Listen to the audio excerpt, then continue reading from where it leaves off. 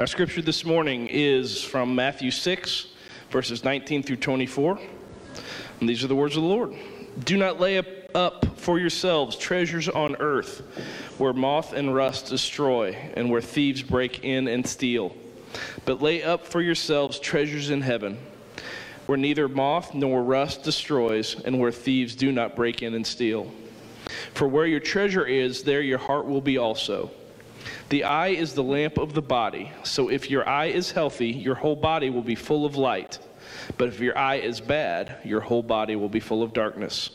If then the light in you is darkness, how great is the darkness? No one can serve two masters, for either he will hate the one and love the other, or he will be devoted to the one and despise the other. You cannot serve God and money.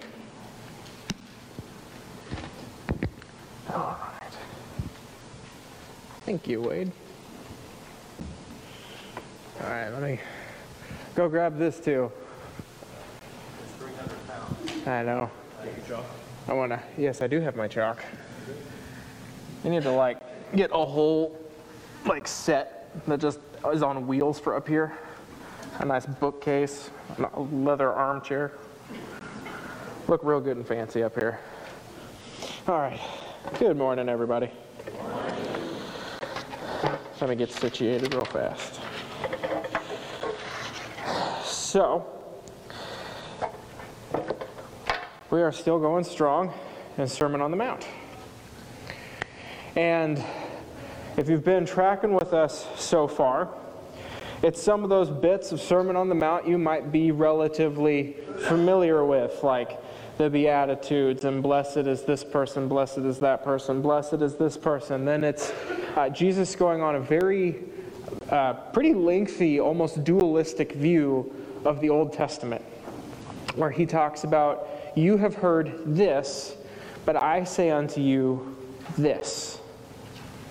And he's teaching people how they should interpret the Old Testament. He's not messing with the law, but rather cultural ideas about the law. So he says, you have heard it said such and such about lust and anger and divorce and prayer and fasting, but I'm telling you this is how you should do it, because this is the way that brings about a kingdom reality.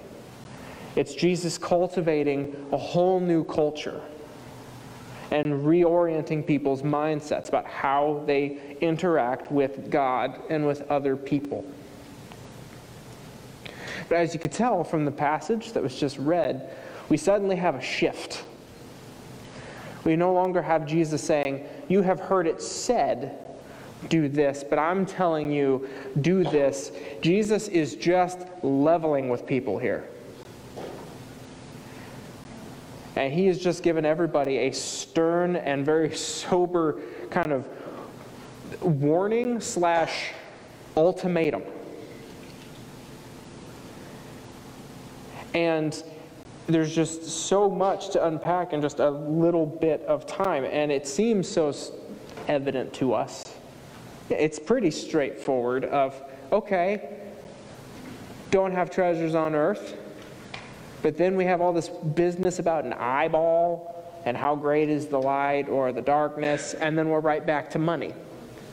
So it's a little bit of like a tricksy passage to deal with, but we'll make our way through it just fine. I have confidence. But starting right back up at verse 19,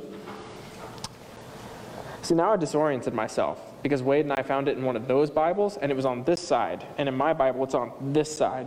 So I stared at this side, and it's in like chapter 8, and my brain just got really confused. It's all right, I'll find my way back. So do not lay up for yourselves treasures on earth where moth and rust destroy, where thieves break in and steal, but lay up for yourselves treasures in heaven, where neither moth nor rust destroys, and where thieves do not break in and steal. For where your treasure is, there your heart will be also.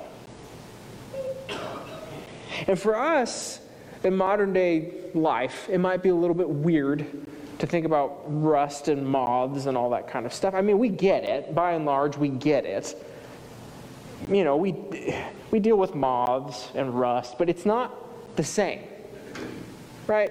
For us, a moth isn't going to destroy our entire livelihood. It's just kind of that annoying thing that gets into your house right at dusk, and you're just sitting there on Netflix, and all of a sudden, out of nowhere, you just kind of hear this persistent, like, little ping, ping, ping, ping noise, and you look up, and there he is, just kind of, you're like, and then you have to go through the whole mental battle of, do I get up and kill it, or do I just leave it? It'll die.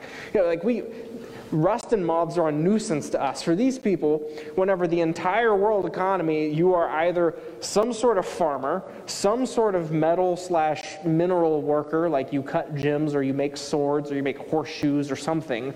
You are in some sort of textile industry, or you are in another industry that is spelled with 3 letters, and because there are kids in the room, you get it, the world's oldest job. And if you're not one of those 4, you're probably not making any money.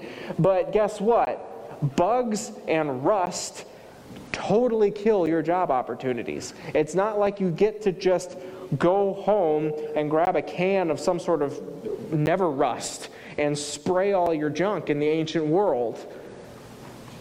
You have to actually be very, very concerned about your entire livelihood being destroyed. A much better way of thinking about it is, you have maybe a 401k, a savings account, something that's hinged upon something else that's totally out of your control. I'm not here to make you panic. I'm just here to remember the reality of, like, 1930 wasn't very long ago. Everything could just be gone. It could just totally be wiped out. That is a much closer thing than the nuisance of rust and moths. No, Jesus is saying everything you have at any given moment can be taken from you. One bad swarm of locusts, one bad bit of moths come in and eat your fabric. One really bad downturn or one really good stint of inflation, all your savings is just gone. Everything is temporary. And so he's challenging people and it's not like they want anything bad. There's nothing bad about wanting to have a stable job. There's nothing bad about making an income. There's nothing bad about having a 401k or a savings account or an IRA or whatever. They're all good things. Horseshoes and clothes, and it's all good. None of it can actually sustain you in a meaningful way because it can all be taken away. It gets you from today to tomorrow. But ultimately, once you lay your head on the pillow at night, you don't know what's going to happen with it tomorrow. And now with everything in our world just becoming increasingly more and more and more digital, that reality is like, it hits you hard. I don't know if you all know this. Somewhere in the neighborhood of 66 to 70% of all currency that exists on the planet is completely and totally digital. It's not there. Right. It's just a bunch of ones and zeros we have arbitrarily decided exist. I'm a millennial. I don't use paper money. I have cards.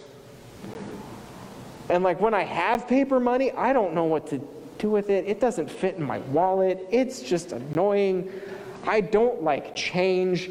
Katie likes change, except for pennies. I don't get it. Quarters are fine, but just because I need them at Aldi. But literally, anything happens, my money is just like gone. Part of the grid goes down, gone. When you work from home for an entire year because the whole planet simultaneously shuts down and somebody gets into a car accident and they veer their car into the phone line right outside your house, and now you at one moment were making money and now you're not making money because they took out your internet connection. Your boss is just like, I don't know. I guess you just don't get paid for a little bit because internet.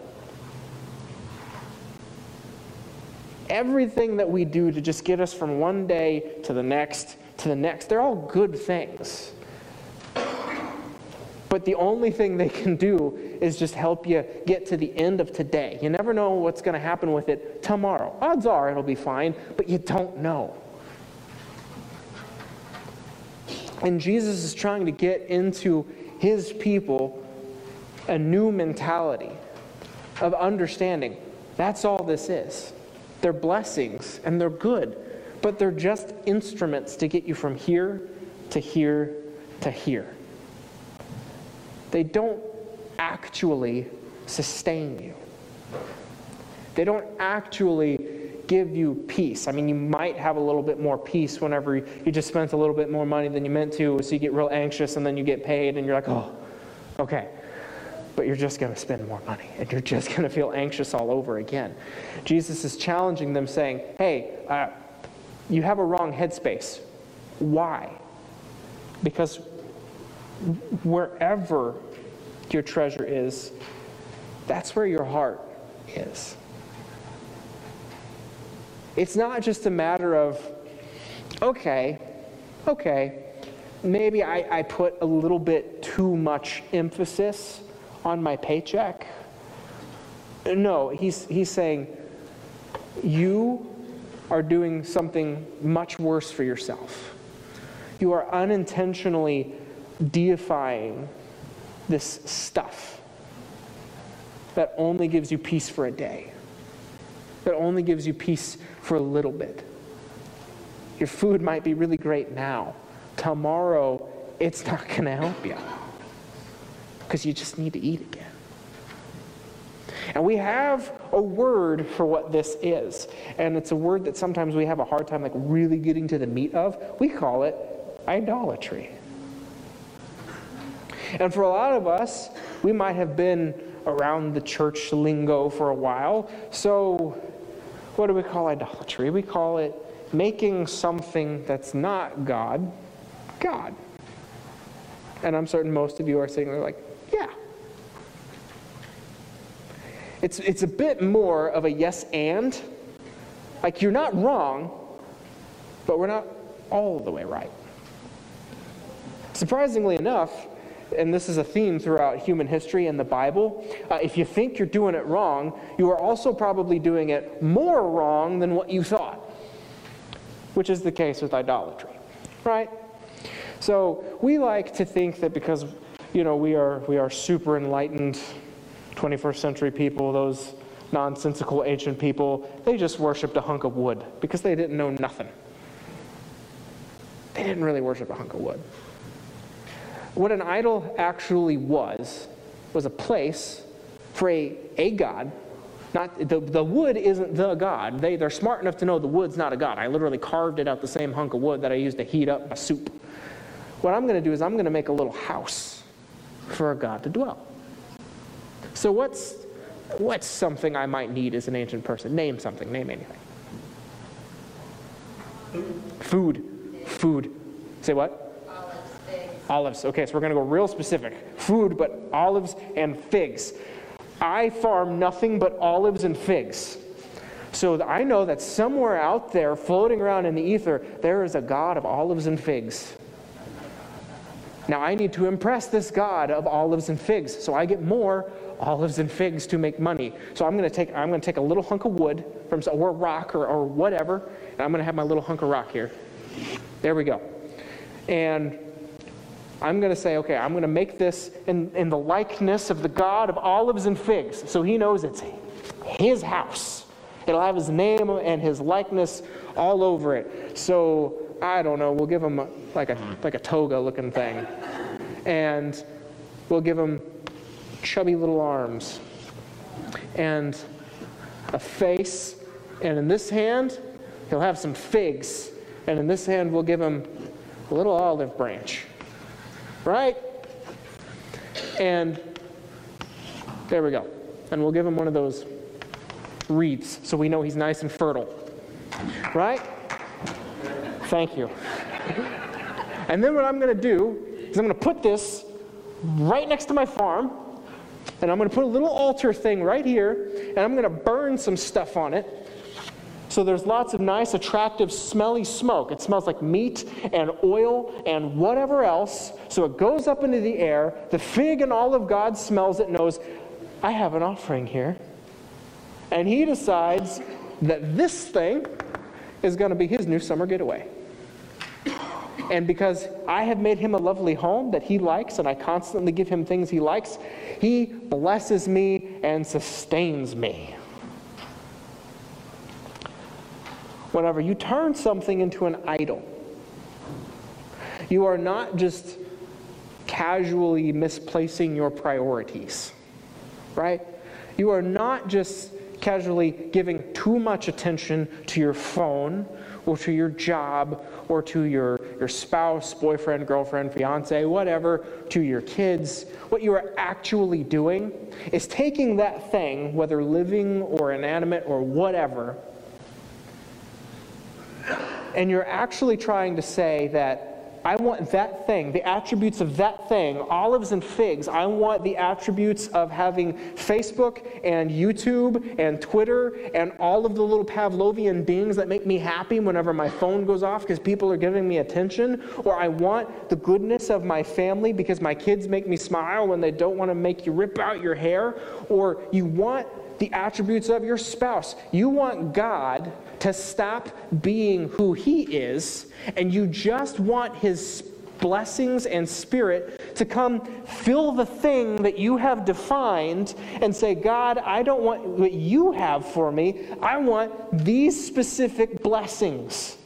I want you to stop being you. I want you to stop being good and just and merciful. And I want you to come dwell inside of a little tiny piece of plastic designed by Apple and made in China because it gives me more happiness than I believe you will. You're not just casually forgetting God from time to time. You are actively reducing him and telling him to change who he is. And we now have an even more dangerous game because odds are, being kind church folk, you are doing spiritual damage to yourself, but that's it, because you're just interacting with your friends and your family and your phone, and that's as far as it goes. But the problem is, because God doesn't reduce himself, and he doesn't like to live in tiny little things that look like chubby olive and fig gods, and he doesn't like to live inside of your phone or your bank account, there are other spiritual things that might decide they would like to live in their new summer home of the God of Apple computers, or of Galaxy computers, or of YouTube, or of the stock market, or whatever else. Something, if you're unlucky enough, might decide, I'll just go on ahead and take that spot. And since that demonic thing knows all you need is some kind of blessing or even the tiniest little bit of affirmation from your God, you now are getting messed with by something awful and spiritual. It might just be you playing on your phone. You could be inviting a whole new can of worms into your life you don't need to be dealing with. We don't have time to get into all that, but understand, Jesus isn't just saying, like the Harry Potter thing, like she needs to get her priorities in order. No, it's not that. It's you can either just continually live in the perpetual hamster wheel trap of worshiping the things that only get you from here to here to here to here, and maybe actually open your life up to something spiritual and demonic and not even know it, or you lay up your treasure in heaven. Because these are the things that will give you peace. They can help give you joy. Whenever your other stuff runs out, whatever treasure or investment or anything else that you have made into Jesus' kingdom, it's always going to be there, because the kingdom is from now until the end of the age.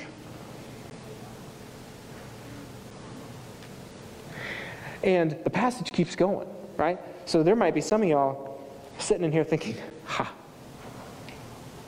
I don't have money. Checkmate.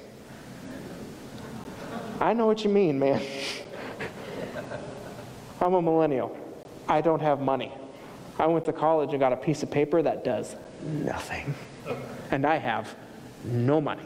I mean, as far as world standards, I'm like one of the wealthiest people to ever live, so that's a whole different can of worms. I would love to talk to you about it, but for just understand, in the relative scheme of America, I got not much. Okay? Here's the fun part. The passage keeps going. Even if you are skint broke, Jesus still has something to tell you. Because he goes on to say, for the eye is the lamp of the body. So if your eye is healthy, your whole body will be full of light. But if your eye is bad, your whole body will be full of darkness. If then the light in you is darkness, how great is the darkness?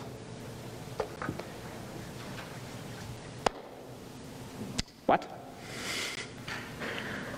So we're not ancient Hebrews. So for understandably, you're just kind of like, oh, okay, I guess that makes sense. Eyeballs let light into my body. I guess that makes sense. You're kind of on the right track. This is a very, very specific cultural thing. So for Hebrews, there is a concept of a bad eye. Right? So superstitious people might call it the evil eye. But Hebrews have this tendency in their writing to take one part of your body, and we're going to say this one part of your body, based off of what it does, is a symbolic representation of all of you. So in earlier parts, whenever we talk about Jesus saying it's better for you to cut off one part of your body than the whole thing to be thrown into the fires of hell, it's because, look, this sin right here from your hand can overtake you. So get rid of the sin, or else the whole body now becomes the hand. Same concept here. You can have a good eye that's full of light, because light is good, and you can see things, and you can see the beauty of the world. Or you can have a bad eye. And a bad eye is a very specific thing in the Hebrew mind. It is what we would call, is a multi-syllable word here, covetousness. Because we don't use that word a lot in American everyday English, it's essentially envy. Okay. So what I'm not talking about is when you see something really cool and you think, that would be awesome. Like every time, I'm not even a car person, but every time a Tesla goes by, I have to like stop and have a moment of silence. Just like put my hat on my chest and we're just going to respect what's moving by right now. Right?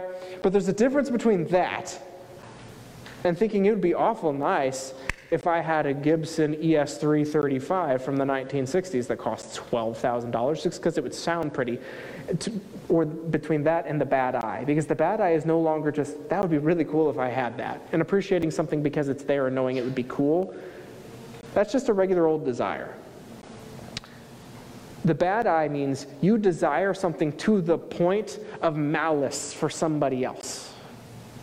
It's no longer, that would be cool if I had it. It's that person has it, and I want it. I don't want just a thing like that. I want that specific thing because I feel I'm owed it, and they're doing damage to me by not letting me have it. Right? It's why we end up with horrible situations where people's spouses just run off on each other. You're like, why would you break somebody else's house up? There's like every other person on the planet you could date. Because they feel in their heart, I want that one, and that one is mine, and I don't care what gets in my way, I want it. That's a bad eye. You now are belittling another human being and saying, I don't care about you, I just want what you have for me. Ideally, what you don't even have for me, that thing that's yours that you worked really hard for, but now it's mine. Now I'm a step on you to get it. That's a bad eye. Yeah. There's no out here for anybody. And there's this really big cultural thing right now. Specifically, I mean, it's been going on in the West like since the Enlightenment, so it's not necessarily a new thing, but it's happening very intensely right now in our culture, where there seems to be this very strong false dichotomy where it's like, if you are a rich person, you must be a horrible, awful person who doesn't care if anything you have done to step or squash on people, or if you have employees but you have more money than them, obviously you're some sort of quasi-slave trader who doesn't care if they have horrible health benefits and dies in a gutter. It's like 1920s jungle style. You just want your bottom dollar, and that's it. Or you are a horribly, horribly lazy, poor person. You're not actually some hard-scrabble person who's down on their luck. You're just a social parasite. You're living off of the social nets, and we don't need you. And there's this horrible false dichotomy where our culture is trying really, really, really hard to get extreme ends of people to hate each other simply because of if they have stuff or if they don't. And it's a really weird, contradictory message, because then we have people who just say, well, it's just stuff. Just pull yourself up. It's just that simple. You can get more stuff. But what if somebody had a horrible back injury and they genuinely can't work for the next 7 months? And it's not their fault, and it just happened. And that's why they're on welfare. Or what if this person tries really, really, really, really, really, really hard to give all their employees money, and at the end of the day, their business is slowly dying, so they have to make really hard decisions to make sure they can give more people the most amount of money as possible for as long as possible, even though COVID just threw off everything and they were already running on small margins anyways. Right now, the culture wants to try really, really hard to make you think you are somehow virtuous if you either have a lot of stuff or if you don't have a lot of stuff. Understand this very clearly. The Bible, God, Jesus, the apostles, at no point do any of them ever explicitly praise or condemn having money or not.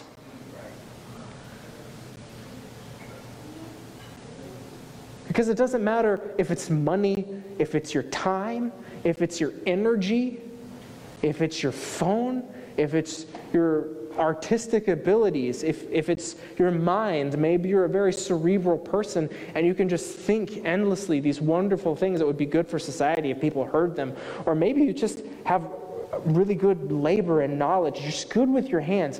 Wherever it is your treasure is, whatever it is that you have investment in, that's where your heart's going to be. And it is possible to be obsessed with money and stuff and not have any of it.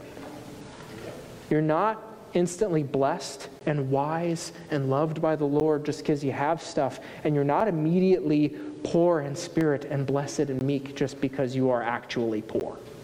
Sometimes that's just life. Jesus isn't concerned about what's actually in your bank account, or for an ancient person, in your little jar buried outside of your house so thieves don't steal all your gold and silver and jewels or whatever.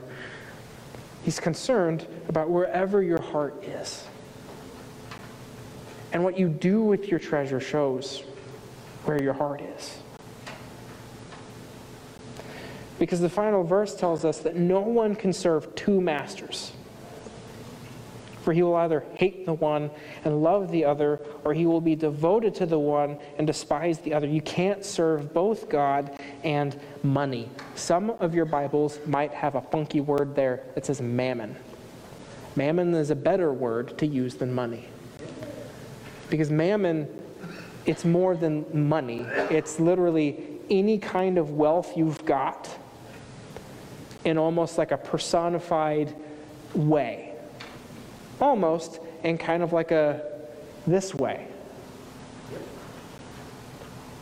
And whether you have this or you want to have this, and you will step on whoever you need to get it because you don't have it and you feel wronged or whatever. Jesus is just flat out giving an ultimatum here. You cannot have both the kingdom and this. You are either going to love the kingdom or you love this. And you know which one you love based off of the fruit. Say you like technology. That's your gifting. That is the treasure you have to offer the world. What are you doing with that? Say you actually do have a lot of money, and that's what you have to offer the world. What are you doing with it? Your talents, your time, your energy, whatever it is. Are you just burning it on the altar to maybe hopefully get more of it tomorrow and feel good today and wake up and hopefully feel kind of good all over again tomorrow? Or are you entering into this new mindset because Jesus has just talked to them about prayer and fasting and giving?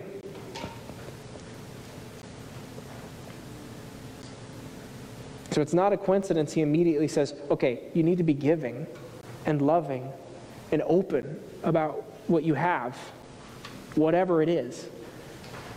And then he gives you the ultimatum of, so you either get to be open or giving, or you love this. There's not much of an in-between. And so whenever we look at this passage, it's not just the self-evident thing of course. Of course. Just don't casually put too much interest in my money. Like, I'm going to understand Jesus sustains me, but all at the same time, I'm going to really, really, really be concerned about all my money. It's still a trap. It's still a trap. Wherever your treasure is, your heart is. So if you treasure your stuff, that's where you're going to stay. If you treasure the kingdom, then you have a whole new reality where you're suddenly free from the never-ending hamster wheel of maybe I'll have enough stuff for tomorrow. Because you understand that Jesus and God have your ultimate sustenance in mind. And I'm not talking about like just stop doing whatever you're doing, become a monk, and food is magically going to fall from the sky. Keep doing what you're doing. Like, to get by in the world. Do what you got to do. Work hard. But Jesus wants you to always have the mindset in mind of what are you doing, what are you treasuring, and then what are you doing with the treasures you have to offer. If you have time and you're not doing anything with it, why not use the time to help serve in some way? If there's nobody that needs anything at the moment, then like pray for people. Yeah. If you got a minute. Yeah. If you've got some extra money and somebody else needs something, why not fill the need? Yeah, they might need something again tomorrow, but so will you. So, and as far as you know, the money's going to come back, so why not? I got to be honest, that's really, really hard for me. I don't know why. I have had like the most gloriously simple life imaginable. And yet for whatever reason, I'm like paranoid by scarcity. Like if I do anything with that money, everything is going to go horribly wrong tomorrow, and my wife and I are just going to be starving on the street. Like this immediately, my mind just freaks out. It's hard for me to get out of that headspace. And it's a good thing I married Katie, because she's just very like, I got the money, here you go. And it hurts my brain to try to figure that out. Because for her, it's not like a hard thing. It's just like her natural impulsive reflex of like, yeah, or reflex rather, not reflux. She's not going to puke money on you. She's just like, oh, okay, obviously I do that. And my brain's just like, no, go put it back, because that's where it goes. Like the stingy guy who just collects action figures and they never come out of the box. It's like, no. It stays there. It's not meant to do anything. It's just meant to be there to make me feel good. The only way out of that is to incrementally, and look, any progress is progress. If it means like 50, whatever that looks like for you, if it's like 50 extra cents on your tithe, if it means hanging out like 30 minutes more after the service to help with lights and TLC or whatever, literally whatever treasure you've got, whatever it is, time, money, energy, talents, knowledge, whatever. Just try to live openly with it. And this strange and miraculous thing happens, and Jesus talks about it all the time. It says, if you're faithful with a little bit, then somehow, some way at the end of the road, you become faithful with a lot of it. It's the renewing of the mind. It's that genuine repentance of leaving one mentality and entering into a whole new culture that Jesus is creating. And it's only possible through kingdom. It's not possible through self-help and motivation and chicken noodle soup for the soul or your Fitbit or whatever new health trend or whatever new financial trend, like maybe you're all aboard the Bitcoin train, I don't know. But whatever your treasure is, whatever you've got, Jesus just says live openly with it. Because once you start doing that, that's how you change your mind, your heart, your soul. If you trust Jesus with just this much and you see that he will be faithful, then you begin to trust him a little bit more and a little bit more and a little bit more. It's not like you just magically white knuckle your way into clearing out your bank account for Jesus and giving millions and millions of dollars away. Jesus is a very realistic guy.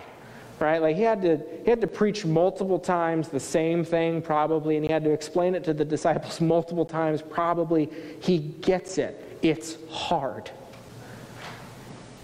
But whatever you've got, time, energy, money, whatever, just try to be openly with even just the smallest amount of it and see if he's faithful. And if he is, then try with just a little bit more. And see where that gets you. I'm not going to pretend to be the grand poobah and the money wizard, right? That faithfulness can look like upping your tithe or helping support some sort of parachurch organization or flipping off lights or doing whatever. It can come in a whole lot of different forms, but just pray. Be open to the Spirit, be discerning, and just whatever you got, be faithful with a little bit.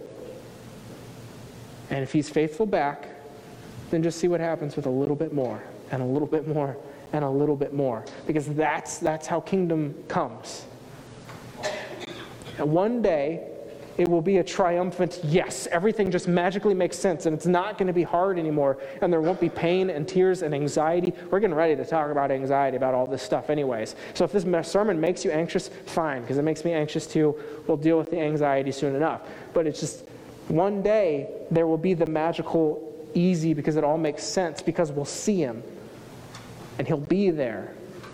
But for right now, it's that little by little kingdom that creates a triumphant thing that the world can see. So this morning, whatever it looks like for you to respond, to really examine and be open to the Spirit of do you have something that's trying to be God, but not just like be God because you're casually ignoring God. I mean like literally you are demanding that God be something else because you want those blessings and those things and not him and not Jesus. Pray that the Spirit can just level you with that, because that's a death trap waiting to happen. Be open to maybe you have more resentment and bitterness inside of you because of hardship you're going through. Maybe it's not your fault even. But still, that resentment, that bitterness, it's still a death trap no matter what. Be open to those things of saying, okay, Jesus, I hear you. What do I do? And he'll tell you. Amen. He'll talk to you. That's how it works. Just be willing to examine what do I have as a treasure and what do you want me to do with it? And how do I shake off this idol, this spirit of idolatry? How do I shake off my bitterness and my envy and my anger toward other people who have stuff because I don't? And then and once we can really start making progress, what do we collectively offer our community? Are we a church that gives off a kingdom impression, or I'm not going to do the British impression because I'm not going to do it, but the church wants my money thing. Which vibe are we giving off? So we should be open for that self-examination. I'm not here to make you feel anxious or horrible because you have money or if you're poor. Don't hear that. Just be open with your treasure, however small that treasure is. And I know it's hard and it's frightening and it genuinely makes you anxious. Trust me, I got all kinds of anxiety issues. I know. But just ask, what is something, at least a little bit, that I can be faithful with this week, today, the rest of the day, whatever that looks like, so you can be more faithful later. If the band wants to come on up, I'll get the stuff out of your way. Just have a genuine, honest, open moment with God and the Spirit. And you do? Okay, thank you. And just really, really reflect. Because this stuff goes deep. And it's something that we don't want to inherently let go of. We get really nervous. It gives you that queasy feeling in your stomach. And that's the stuff where Jesus needs to change us the most. I don't want anybody to feel bad or vilified because it's hard. It's hard for everybody, but just be open. That's all you need to be. It's just open. Jesus can work with open. So just take a moment and do whatever business you need to with God. And let the Spirit just come over you in whatever way He needs to.